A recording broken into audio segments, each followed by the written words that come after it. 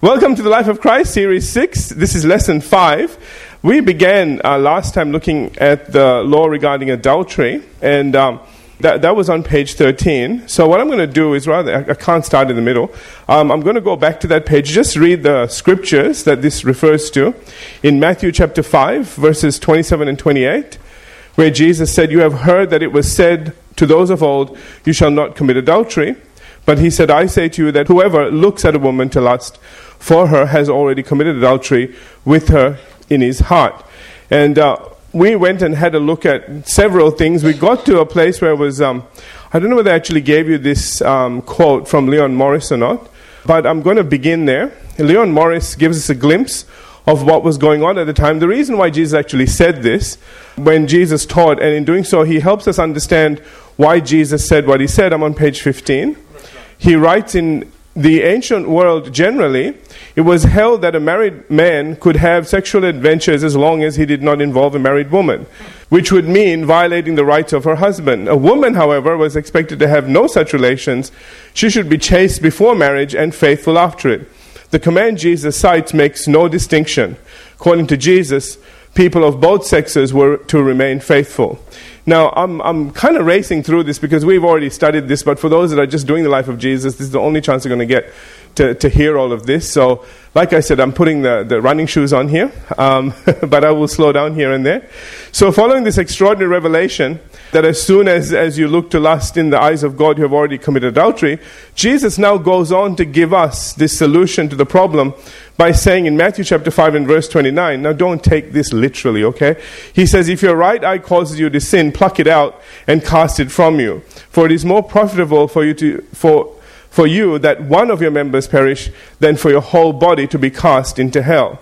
Or as Matthew chapter 18 and the latter half of verse 9 has Jesus saying, "It is better for you to enter life with one eye than to have two eyes and be thrown into the fire of hell." All right, so looking at Matthew 5:29 a bit closer, notice how Jesus especially mentions the right eye. The reason for this is because of its importance. Over the page, Leon Morris explains that the right eye was thought of as especially valuable. A warrior would be gravely handicapped if he lacked sight in this member. In short, what Jesus is saying here is that it is far better to lose even the most valuable member of your body. And this is what he means, okay? This is the spirit of what he's saying. That it is far better to lose even the most valuable member of your body if it means saving your whole body from being cast into hell. Or as Matthew 18 and verse 9 says, thrown into the fire of hell. So obviously Jesus is speaking figuratively, since he knows that sin is in the heart. Remember that again? Amen? And plucking out the right eye doesn't guarantee that the person will not sin with the left one. Amen? All right, okay. Therefore, as the Spirit-Filled Life Bible points out, Jesus does not prescribe literal self-mutilation, but a rigid moral self-denial. In other words, the same effort or the same tenacity that it would take for you to say, "I'm pulling out my eye," so to speak, is that tenacity that you need to say, "I'm not looking. I'm not going down that road." Amen? Okay. William Hendrickson, in his commentary, says that the general meaning of the passage then is this: take drastic action in getting rid of whatever. I love this, by the way, okay? Let me read it again. He says, take drastic action in getting rid of whatever in the natural course of events will tempt you into sin.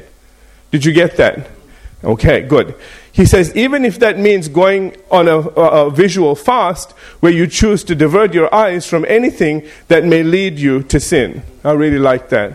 Amen? But Jesus isn't finished yet, because he goes on to point out that in the very next verse, that just as the eye is the gateway through which this sin enters in, the hand represents the instrument through which this sin finds expression. And so he says in Matthew 5 and verse 30, "And if your right hand causes you to sin, cut it off and cast it from you, for it is more profitable for you that you," again says the same thing, "that one of your members perish than for your whole body to be cast into hell." So on one hand we have, the eye represents your thought life, your mind and your thinking, your imagination. The hand represents outward action, what you do on the outside. Do you understand? Because that's kind of the two spheres we live in, the thought life and then the things that we actually do. Amen? Okay. So once again, just as you would just as what you look at can send you to hell, so can what you subsequently do with your hands. With the Apostle Paul particularly quoting Isaiah 52:11, saying in 2 Corinthians 6:17, therefore come out from among them and be separate, says the Lord. Do not touch what is unclean, and I will receive you. This follows what the Apostle Paul already said in 1 Corinthians 6:20, and that is, for you were bought at a price, therefore glorify God in your body and in your spirit, which are God. So again, what we're seeing here is we need to understand that a price was paid for us, amen, and that we need to glorify God in every area of our life. And that's in our thinking and in our outward actions as well. And it's so important that we do so. God holds us responsible for what we look at and what we touch. So much so that in Psalm 24, verses 3 through 5, it actually says, who may ascend into the hill of the Lord? Or who may stand in his holy place? He who has clean hands and a pure heart, he shall receive blessing from, that's ladies too, by the way, okay?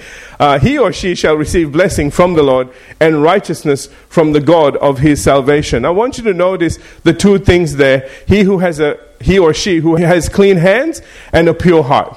It really should typify the body of Christ. You know, in all that we do, those two characteristics should be things that people look at us and say, that's the body of Christ. Sadly, not so today. Anyway, now looking back at Matthew chapter 5, verses 29 and 30, one last time, we can summarize everything we've learned in the following way. First, this life doesn't end here. There's a big key. Amen? Okay. Because, see, just 2 seconds of preaching. One of the things is that, people used to think, well, we're here for, a certain amount of time, make the most of it. Because when you're dead, that's the end of it. Lights go out and that's the end. But the Bible tells us something totally different. And in fact, the reason why we should do, why we live maybe sometimes a sacrificial life, because it has consequences in the next life. There is a next life. It doesn't all end here. Amen? And so as Christians, that's something we look forward to in our, sacrifice or in whatever we do as unto the Lord. That may be uncomfortable. That may be, other people are just doing stuff and they think they're getting away with it. And they're saying, you're wasting your life. You know what I'm trying to say? Amen? And you say, no, but, God sees. And they say, yeah, that imaginary thing. No, God sees. God knows. And one day that imaginary thing is going to be judging you. Anyway, so, all right, that's enough preaching. Let's get back to this. So first again, this life doesn't end here. Jesus makes it abundantly clear that there is an afterlife. And we are all going to spend eternity in either heaven or hell. That being the case, we should aim to do everything possible to make sure that we make heaven our home. Second, nothing, no matter how precious they may seem at the moment, such as eyes and hands, should be allowed to jeopardize our future glory and destiny. Now, I can extend that out to other things in our life. Anything that draws you away from God, anything that allows the enemy to work in your life. Do you understand? You need to get rid of those things. Amen? And the third thing is, he says sin. I've said here. Third is sin, being a very destructive force, must not be treated lightly. It must be put to death immediately and decisively at every turn. I couldn't express that any more strongly than that. Okay, let's move on to the next thing. The law regarding divorce. So following the law of adultery, obviously, okay, Jesus goes on to address the subject of divorce with Matthew chapter 5 and verse 31 going on to say, furthermore, it has been said, whoever divorces his wife or literally releases his wife, sending her away in a divorce, let him give her a certificate of divorce. Now, this may seem pointless, but we'll see why in a minute. All right, first of all, it must be understood that unlike the other passages in this section, Jesus is not dealing with a specific command of God. Now, this is really important that you understand, okay? He's not dealing with a specific command of God because he is now dealing with something that was going on in that time between Jewish men and Jewish women. This is why it is so dangerous to apply this to our culture today. and sort of say, well, this is what Jesus said. This is the ultimate final word on divorce. This is everything that is to be said about divorce is not the case. Because the Apostle Paul talks about divorce somewhere else as well.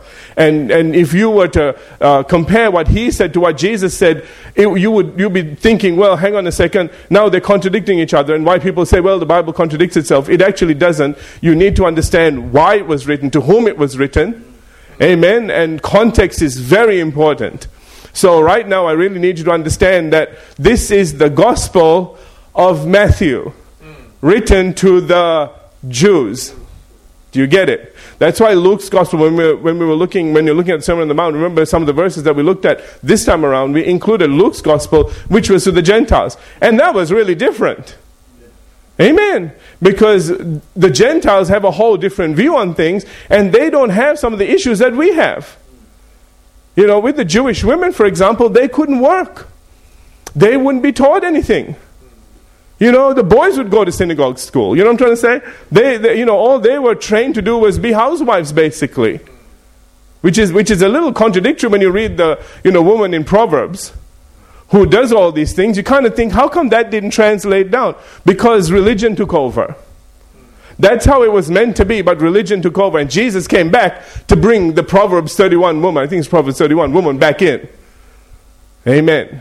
Now, for this time, so I really need to clarify this, for this time, for the situation that we're facing, this is what Jesus is talking about. Okay, so don't apply this across the board to everybody and their grandmother.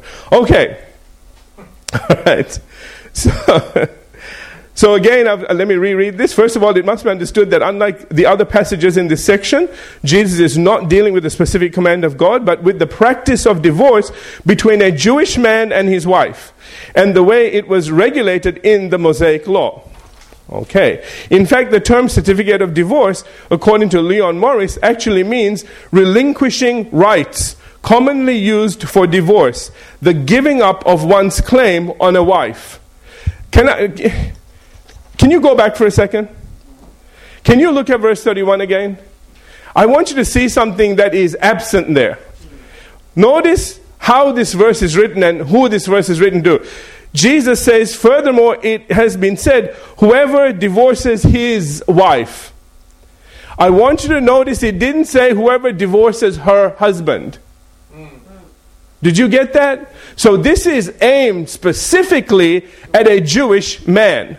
Not even a Jewish woman, a Jewish man. That's why I said you've got to really read this. It is very specific. It's to a man, it's to a Jew. It's to a Jewish man. Okay, now let's continue. Otherwise you're going to miss something here as well. Because, people otherwise read this and the women read this and they go, oh my gosh, I'm in trouble. It's like, hang on. Are you Jewish? No, not last I checked. Okay. All right. And, you need to understand this. If you're not Jewish, this doesn't apply to you. I'm just saying. Now, yes, it applies across the board for what it's saying in general, but this is something else. So please follow. All right. Therefore, it is served, this certificate of divorce, okay? It is served to protect the rights of the wife and allowed her to marry someone else. Did you get that? Morris goes on to explain why by saying a capricious, impulsive, or unpredictable husband could not drive her from his home and afterward claim that she was still his wife. He must give her the document that sets out her right to marry someone else. Did you get all of that? Okay.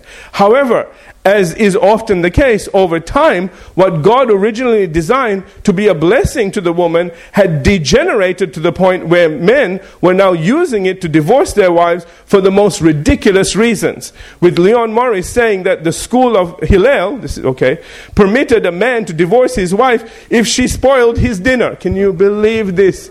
This is like the crazy laws they made for the Sabbath, And Rabbi, this guy, Akiba, I think, allowed divorce even if he found another fairer than she.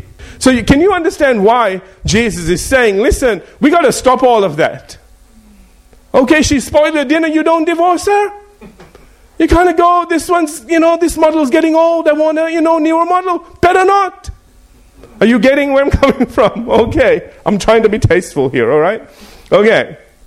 That's the reason Jesus specifically says in Matthew chapter 5 and verse 32, but I say to you that whoever divorces his wife, notice again, whoever divorces his wife, not her husband, his wife, okay? For any reason except sexual immorality or fornication causes her to commit adultery, or literally maketh her an adulteress. All right, we're going to talk about all that in a minute. Can you all remember this, or do I need... I'll go through it. Okay, first of all... Sorry.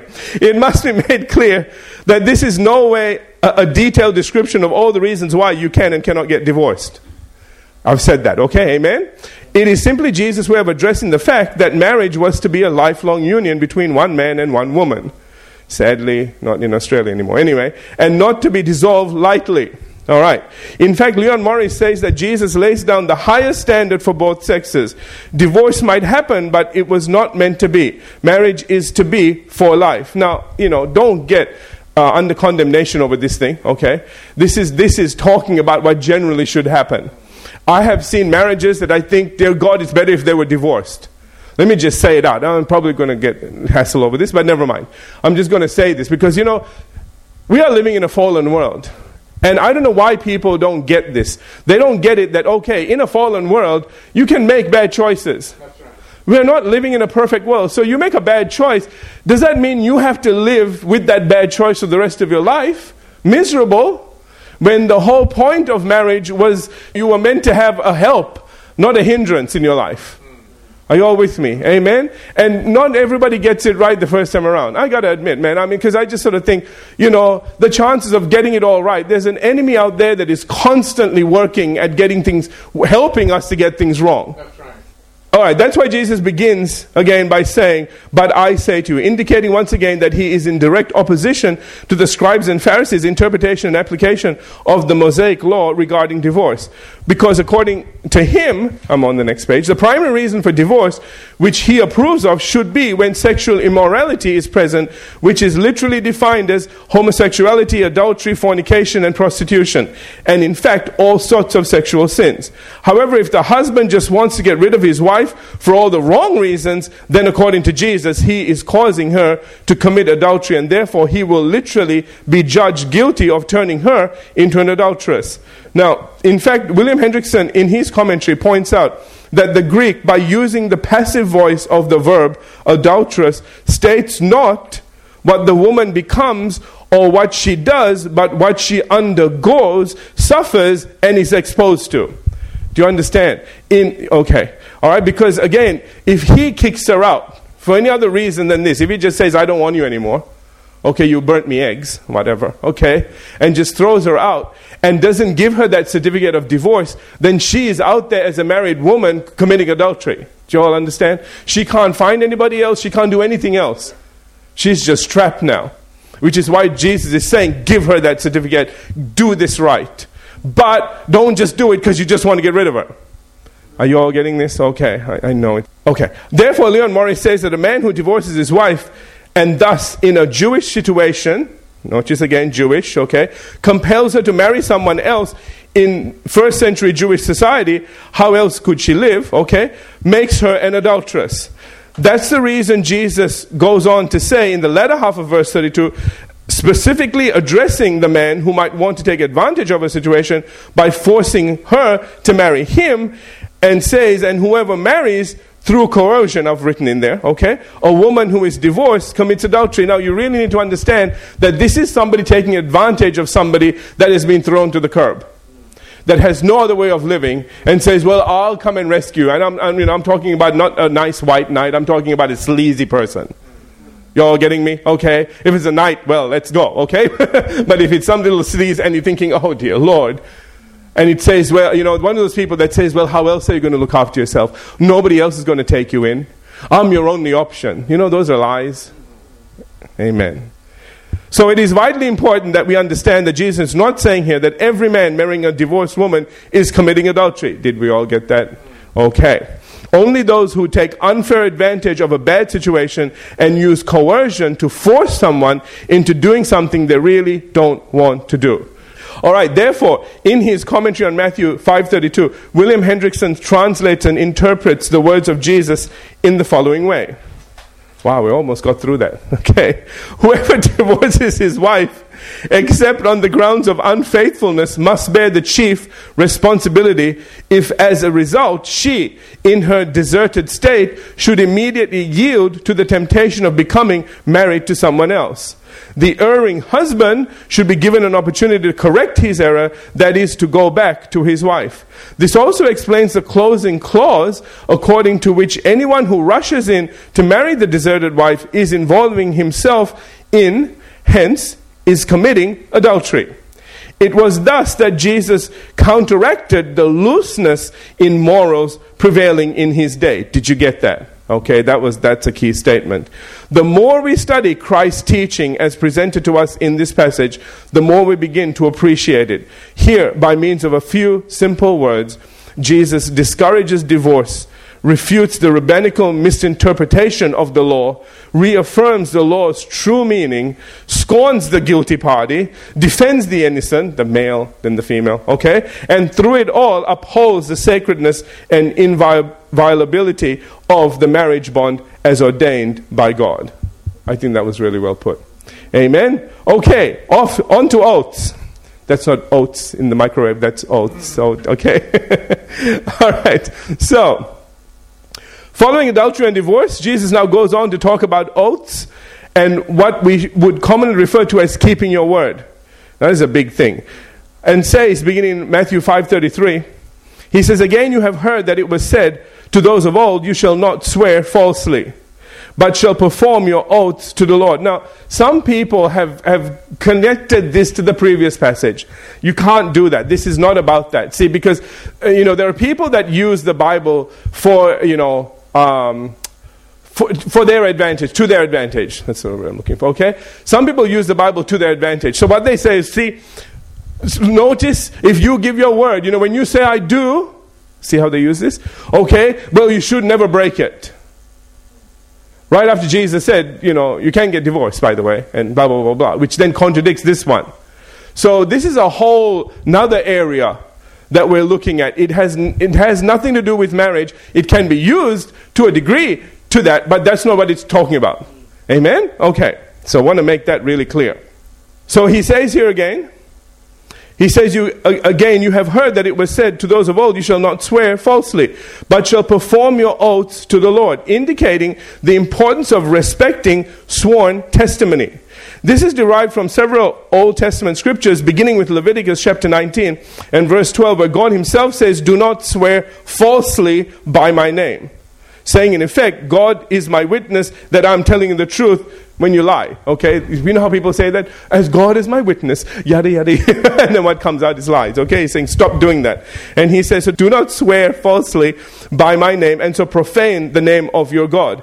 I am the Lord. Okay, in addition to this, when it comes to actually performing your oaths and doing what you swore to do, Numbers chapter 30 and verse 2 says that if a man makes a vow to the Lord, I'm on page 21, or swears an oath to bind himself by some agreement, he shall not break his word. He shall do according to all that proceeds out of his mouth. Wouldn't it be wonderful if people just did that? Amen. I think if we took more responsibility in doing what we say, we'll say less. Finally, with regard to the manner in which you are to keep your oaths, it says in Deuteronomy chapter 23 and verse 21, when you make a vow to the Lord your God, be prompt in doing whatever you promised him. For the Lord your God demands that you promptly fulfill all your vows. Boy, I tell you that the number of Christians that said, now Lord, if you get me out of this, I will, and then all the ... that follows usually doesn't happen after they get out of it. Because there's no more pressure. Okay? But I want you to notice, it says, for the Lord your God demands that you promptly fulfill your vows. If you don't, you will be guilty of sin. Or using the phraseology of the interpreters, you shall not break your oath, but you shall keep your oaths you have sworn to the Lord. All right. In each of these scriptures, the emphasis was on being truthful and keeping your word. And most importantly, as William Hendrickson puts it, the absence of falsehood and deceit. The absence of falsehood and deceit. However, instead of oaths being used as a means of assuring others of your honesty and commitment to do what you promised or swore to do, it had degenerated into something that people were using to deceive others with. So this is where the problem was starting. People were getting to the place where they were using oaths, and we're going to look at this now in all sorts of ways. They would swear on different things to try and, bolster up their word. Listen, your word should be enough.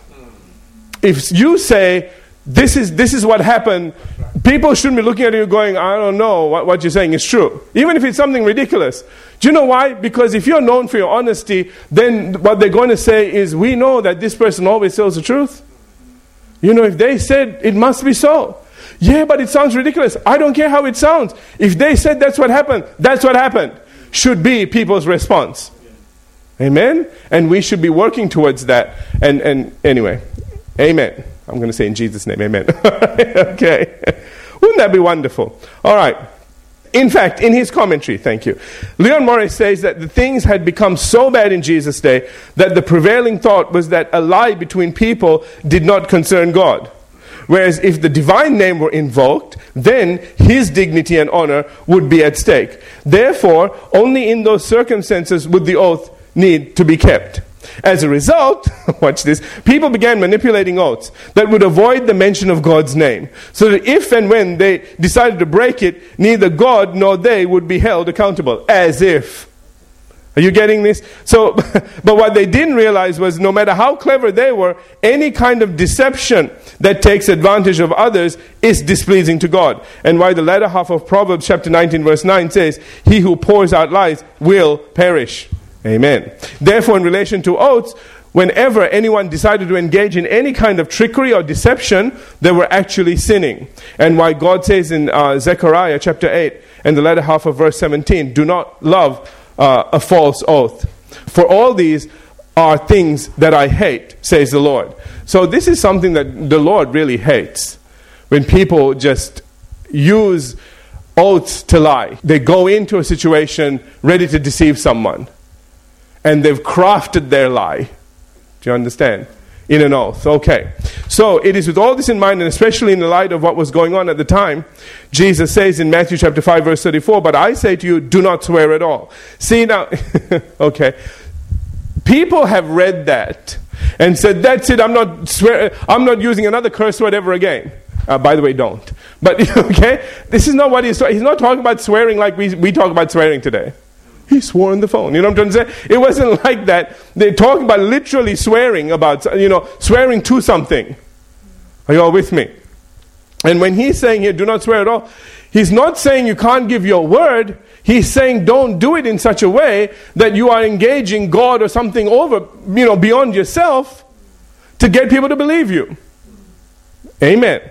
So to clarify what Jesus said to his disciples, do not swear at all, Leon Morris writes, Jesus is saying in the strongest terms that those who follow him must speak the truth. They must never take the line that only when an oath is sworn need they be truthful. Okay. In light of this, it is also crucial that we don't misunderstand and misapply this scripture, thinking that Jesus was absolutely forbidding oaths of any description under any circumstance, because in this very gospel we find Jesus honoring the oath he was put under with Matthew chapter 26 and verse 63 and 64 saying, but Jesus kept silent, and the high priest answered and said to him, I put you under oath by the living God. Tell us if you are the Christ, the Son of God.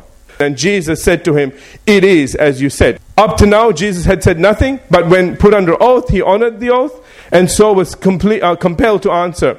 It was the last thing he wanted to do because he knew it would end badly. And it did, with verses 60, and we'll finish here, 65 through 67, saying, and the high priest tore his clothing to show his horror, shouting blasphemy. Why do we need other witnesses? You have all heard his blasphemy.